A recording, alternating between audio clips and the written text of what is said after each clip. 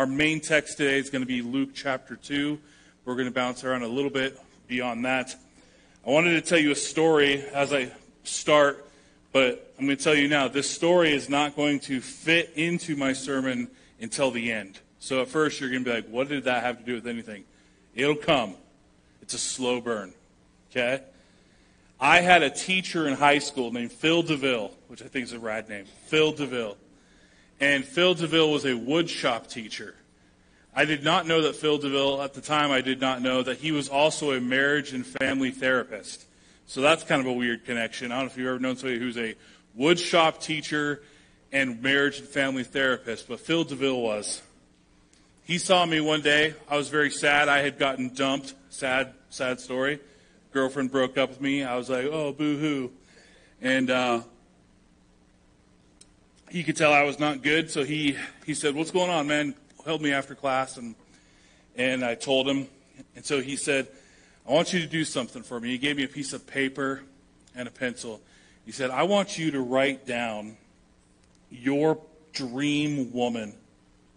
Like everything. And I was like, Katie Rist. Okay, no, I didn't know her at the time, but he said, I want you to write down everything that you would want in a girl. He said, you can write anything you want. He's like, I'm not going to read it. If you want to write, she's pretty. If you want to write, I like, she's got beautiful feet. I don't care, whatever you write. But you write whatever you want on there. And so in my head, I think I've got him figured out. I think he's going to say, okay, now, don't settle until you find this dream girl. That's what I thought he was going to say. That's not what he said. So I write out this list of all these things about my perfect dream girl. And then he says, okay, now I want you to tell me this. What would she want to do with you? Ouch, Phil. He taught me a lesson that day. I was so worried about finding the right person that I was not at all concerned with becoming the kind of person that she would want to be with. And that did something in my mind from 16 years old where I realized I got to stop searching for this mythical creature who I actually found, weirdly enough. But I started focusing on when I do come across this mythical creature, am I going to be the kind of person that she would give the time of day to? Okay, I told you, that's not going to come till later. Slow burn. Last week we talked about Mary and Joseph having to travel for the census, not having a place to stay. We talked about the actual birth of Christ, the humble way in which he came to earth, and the shepherds, these average guys who get to be a part of the divine worship service where all of the armies of heaven cry out in praise to this baby Jesus. And we talked about the contrast of two kingdoms. You have Augustus, who's claiming to be the Son of God and building a kingdom all around himself and his political power. But then you have this child who comes in the most humble of beginnings and who actually is the Son of God. And these two kingdoms begin to run into each other pretty quickly. We finish with the shepherds leaving after they've witnessed this amazing worship service, and they are glorifying God for everything that they have been blessed to hear and to see. And we're going to continue now, read just one verse right now. Luke chapter 2, verse 21, jumps to 8 days old for Jesus. And at the end of 8 days, when he was circumcised, he was called Jesus, the name given by the angel before he was conceived in the womb. As many of you probably know, when a Jewish boy turns 8 days old, it was a very important day for their family. It was the day that they would be circumcised and have their naming ceremony. And the circumcision element goes all the way back to God establishing his covenant with Abraham. This law of circumcision goes way beyond even the law of Moses, all the way back to Abraham. And it is this moment when God connects with Abraham and says, every male who is a part of your family for generations must do this thing. I want to read to you. If you want to flip to there, you can, but if you don't, it'll be on the screen. All the way back in Genesis chapter 17. God said to Abraham, as for you, you shall keep my covenant, you and your offspring after you, throughout their generations. This is my covenant which you shall keep between me and you and your offspring after you. Every male among you shall be circumcised. You shall be circumcised in the flesh of your foreskins, and it shall be a sign of the covenant between me and you. He who is 8 days old among you shall be circumcised. Every male throughout your generations, whether born in your house or bought with your money from any foreigner who is not from your offspring, both he who was born in your house and he who was bought with your money shall surely be circumcised. So shall my covenant be in your flesh, an everlasting covenant. Any uncircumcised male who is not circumcised in the flesh of his foreskin shall be cut off from his people. He has broken my covenant. I bet you didn't think you were going to hear the word circumcision so many times today. We're not even done yet. Here's something fascinating about this to me, and I normally try to stay away from being like the pastor who tries to delve into science because I'm not a scientist. But I've read enough that I think this is completely legitimate and it's fascinating. Is why would God specify all the way back then that it is the 8th day when the child was to be circumcised? And not only that, but this is one of the only things that even if the 8th day is on Sabbath, it still has to be done that day. Why is it that important to God? Well, he makes this covenant, and then he says it's got to be the 8th day. And medical science didn't know this until the 20th century. But they now know that the 8th day of a baby boy's life is the exact time where 2 factors that are necessary for blood clotting are at their highest levels. Vitamin K and prothrombin are both elevated, and therefore it is the best healing day of a baby boy's life that he'll ever have. Pretty amazing. And shocking that God knew that, right? God knows it. He makes a rule. We're all like, that's a weird rule. And then suddenly 6,000 years later, we're like, oh, God knew what he was talking about the whole time. Pretty interesting. This act of circumcision is the physical representation of the covenant that God made with Abraham. It is the shedding of blood and flesh to show that we are even more devoted to God than we are to our own bodies. And I know this one sounds pretty weird for us in our context, but there is a connection you could make between the idea of circumcision and the idea of your wedding ring. Right? This is a physical reminder of a covenant that I have made with Katie, that I carry with me. Circumcision is the same thing for men who are in covenant with God, and they carry with them, and you can't just take it off, this physical reminder of that for the rest of their lives. Sorry. This was required for all Jewish males. And so when Jesus is born on the 8th day, he's circumcised to fulfill this covenant that God has made with Abraham.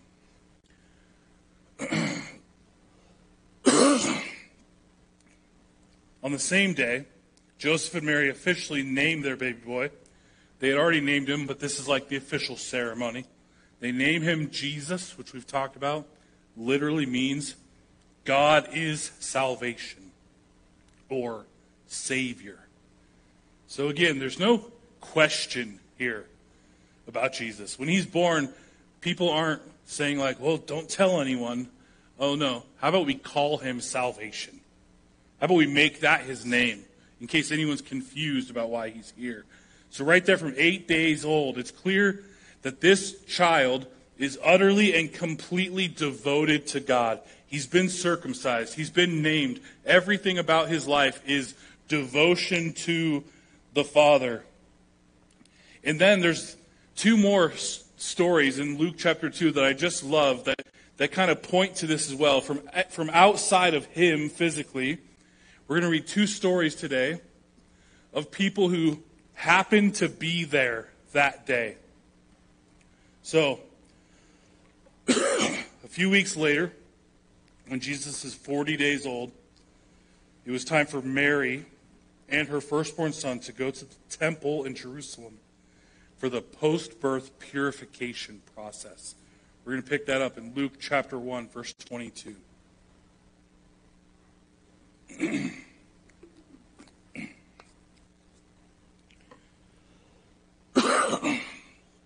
And when it came time for the purification, according to the law of Moses, they brought him up to Jerusalem to present him to the Lord.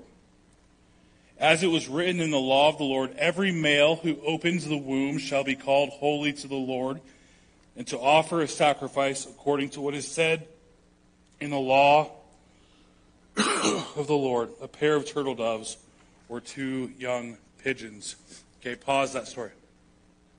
This is interesting. You don't have to flip all the way back to Leviticus, but I want to show you what they're talking about here when he talks about bringing these birds. Leviticus chapter 12, all the way back, says, "And when the days of her purifying are completed, whether for a son or a daughter, she shall bring to the priest at the entrance of the tent a meeting, a lamb, a year old for a burnt offering, and a pigeon or a turtle dove for a sin offering.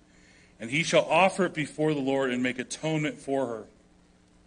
Then she shall be clean from the flow of her blood. This is the law for her who bears a child, either male or female." Listen, "And if she cannot afford a lamb, then she shall take 2 turtle doves or 2 pigeons, one for a burnt offering and the other for a sin offering, and the priest shall make atonement for her, and she shall be clean."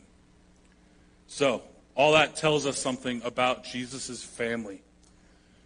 We find Joseph and Mary in the temple doing exactly what they are commanded by the law to do.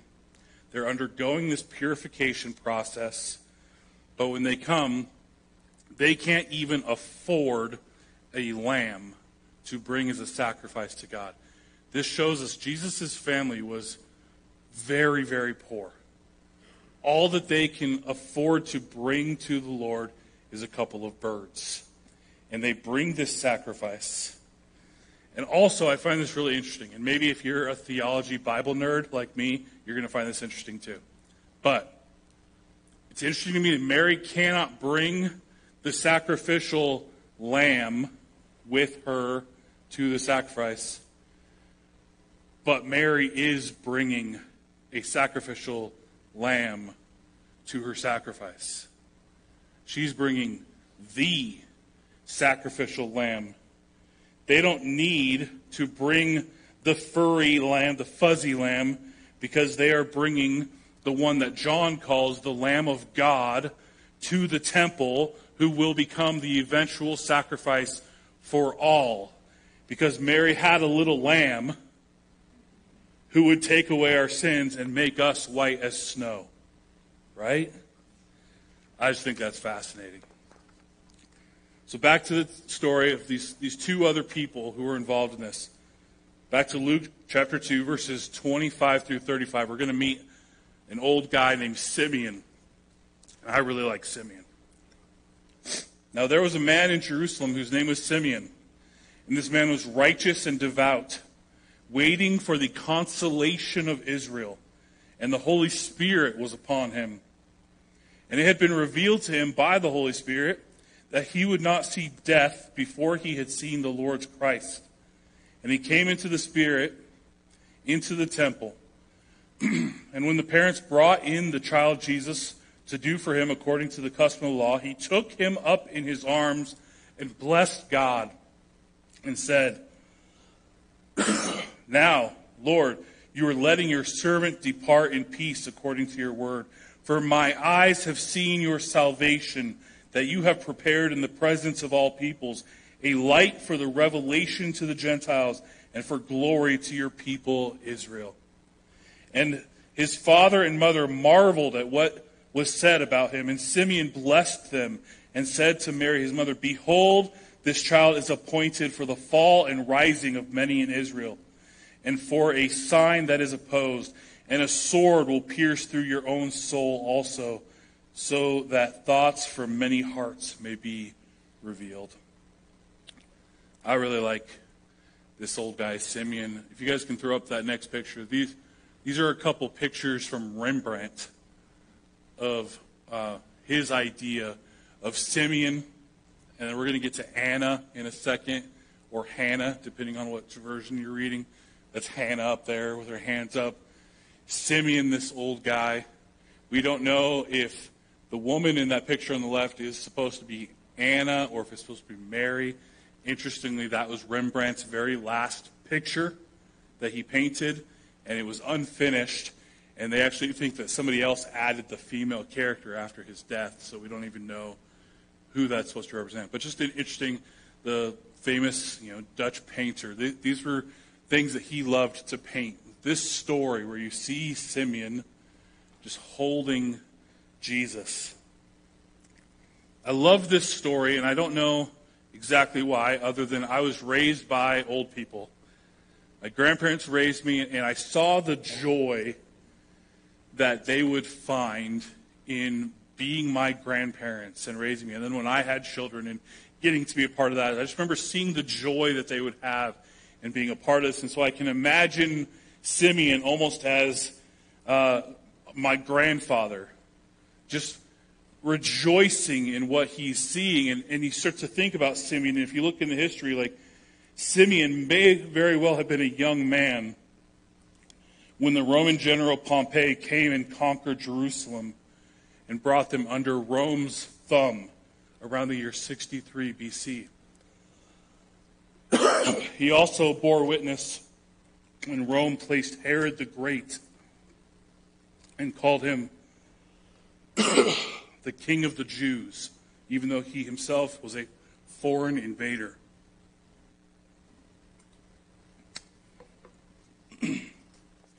Simeon has watched for decades as Israel and God's people have been conquered and mistreated. But throughout all of that, Luke tells us that Simeon has remained righteous and devout. And that the longing of his heart, the thing that he is waiting for, is the consolation of Israel. I mean, he's waiting for someone to come and bring consoling love to the people of Israel in all of its suffering. Now, I wonder what Simeon thought he was waiting for, because we've read a lot of stories about the people that thought the Messiah would come and destroy Rome and put Israel back in power. We don't know exactly what he thought, but we do know this.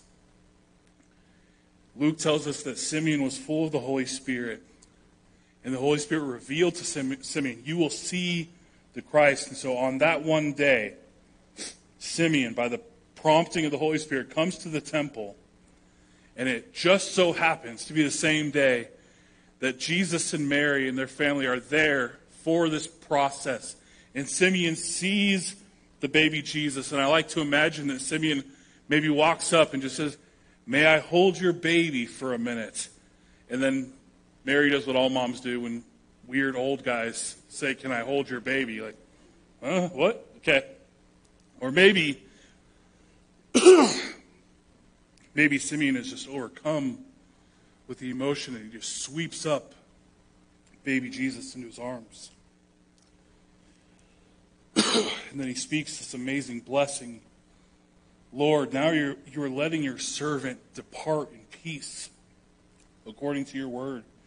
For my eyes have seen your salvation, that you have prepared in the presence of all peoples a light for revelation to the Gentiles and for glory to your people Israel. Simeon basically says, I can die a happy man now. because I have seen God's salvation for the world. And notice when Simeon sees Jesus, he says, my eyes have seen your salvation. Salvation is not something you do. Salvation is someone that you know.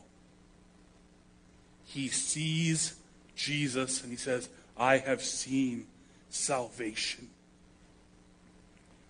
Salvation is knowing Christ, period, full stop. Simeon understands this, and I think Simeon realizes that he has this immeasurable blessing of holding the Messiah in his own arms.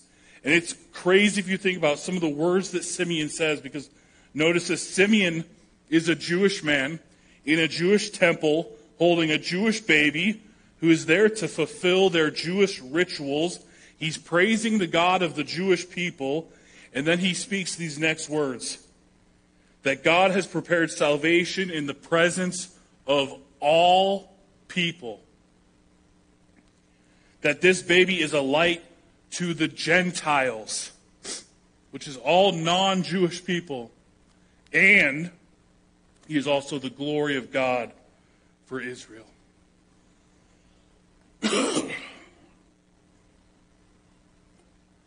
Simeon, full of the Holy Spirit, understands this Messiah is not only here to bring consolation to Israel, he is here to bring consolation to the entire world, to repair what has been broken from the beginning of sin. This story ends with Simeon speaking to Joseph and Mary, and they're just blown away by the things Simeon has to say, and then he blesses them. But he finishes by telling Mary some very difficult things to hear. He basically says, this child is going to be incredibly divisive for people. Some will rise and some will fall. But he also says that her very own soul will be pierced because of this son, which is obviously a foreshadowing of the cross. So even in this great joy that she gets to be a part of, she also hears these words from this man filled with the Holy Spirit. There's going to be struggle in the midst of all of this. And if all of that isn't enough for one trip to the temple, we read another short story about an older woman who sees Jesus that day.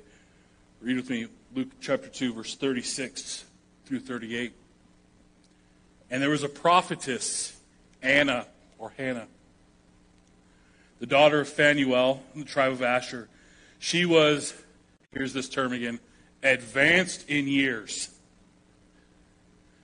After having lived with her husband 7 years from when she was a virgin, and then as a widow until she was 84. She did not depart from the temple, worshiping with fasting and prayer night and day. And coming up at the very hour, she began to give thanks to God and to speak of him to all who were waiting for the redemption of Jerusalem. So now we have this woman, Anna. We can conservatively guess that she has been a widow for 60 years of her life. She got married probably very young, probably 20 at the latest. She was married for 7 years before her husband passed away. And now she's lived until she's 84. And actually, you can read this in a different translation. It actually might say that she's been a widow for 84 years. And so now she's 106. Either way, this woman has been a widow for longer than many people live their entire lives. And she has devoted all of that time to worshiping God, to fasting, and to praying. This is a woman who is devout and dedicated to God. And she too, like Simeon, upon seeing Jesus, knows exactly who he really is. And Luke tells us that she begins to give thanks to God, and she starts to speak of Jesus to everyone who was waiting for the Messiah to come. I was thinking about this week. You could make the argument that old Anna is the first Christian evangelist. Because baby Jesus is 40 days old, and she's already going around being like, the Messiah has come, the Messiah has come. She's telling everybody. Because she finds this amazing joy. Because she is so dedicated to God and the things of God that when she sees Jesus, she knows exactly who he is.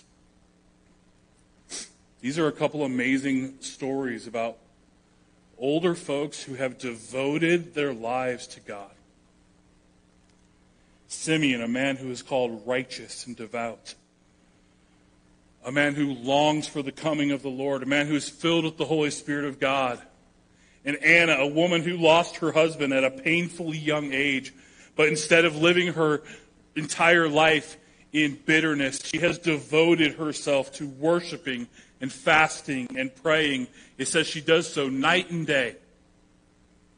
Two people that have sought the Lord for decades upon decades through good times and painful times, watching Israel fall to her enemies, losing a spouse, living lives of difficulty and pain, and yet in all of it, they proceed and they give thanks and they give praise to God. And God allows them at the end of their lives to be a part of this incredible blessing. They get to see the salvation of God with their eyes. They get to witness God changing everything. They get to rejoice in the knowledge that the Savior had finally come and that God was still working and had not abandoned them. What might be said of us if each of us here today are able to live long, full lives to where we're the old guy or the old lady who hangs out in church all the time and it's a little weird? We get to live those kinds of lives. What would be said of how we used those years? Could the author of that story say that we were righteous and devout? Could the author say that we devoted our things to worship and fasting and prayer and things of the Lord? And these are not guilt-trip questions. I'm talking to me. What would be said if I am able to live a long, full life and then somebody says, this is who he was? I think it would be so cool to be one of these people in the Bible who are just mentioned like one time. They're not major characters. Like I look so forward. I hope I get to meet Simeon in heaven someday. I just want to be like, I like you, Simeon. You're that guy. To be one of these characters who's just barely mentioned, but all that's really mentioned is that they were pursuing God with their lives and they rejoiced when they saw the Messiah. These two, Simeon and Anna, have powerful endings of their stories. Now, most of you today, even if you're not young adults, are nowhere near the end of your story. But I want you to think about, if you do get to that point and you live a long, full life, what do you want to be remembered for? And maybe even take this challenge, and I would love to read this if you do it. I challenge you, sit down and write your own eulogy. Not the eulogy that you would write about you right now, but the eulogy that you hope would be written by somebody else about you at the end of your life. What would it say? What would you be so happy if somebody said about you at the end of your life? Now here's the thing. If you do this, don't then go hand that out to people and say, this is what I want you to say. That's cheating. Don't do that. Instead, do what Phil DeVille told me to do. Start devoting your life to being the person that eulogy would be written about.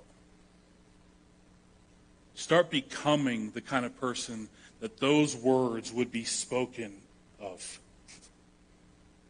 Do you want to be remembered as someone who devoted themselves to being devout to God?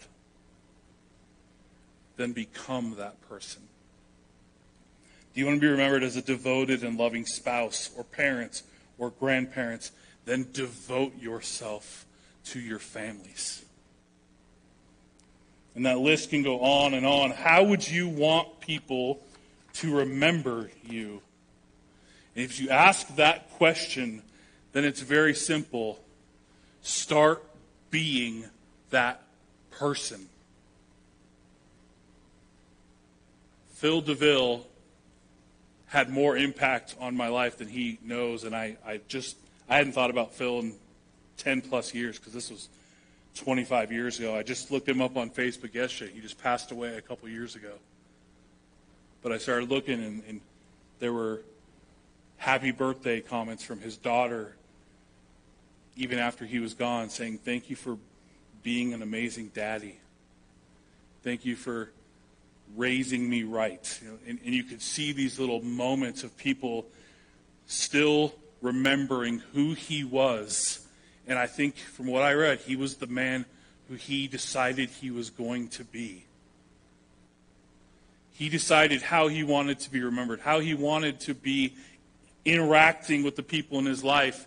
He decided he wanted to be the kind of woodshop teacher that would grab a punk 16-year-old kid and have a conversation about relationships and marriage. That's not normal. Start to become the person that you want to be remembered for being. Look at these stories of people like Simeon and Anna who devoted their lives to God. And then God gives them this amazing blessing at the end of their lives that they get to be a part of something beautiful. And then just realize that God can do that for you. Devote yourself to the Lord, and you will see amazing things happen in this world. You will see lives change. You will see people be saved from the brink of sin and destruction. It is an amazing thing, and it will not always be easy. You look at these lives of these two people.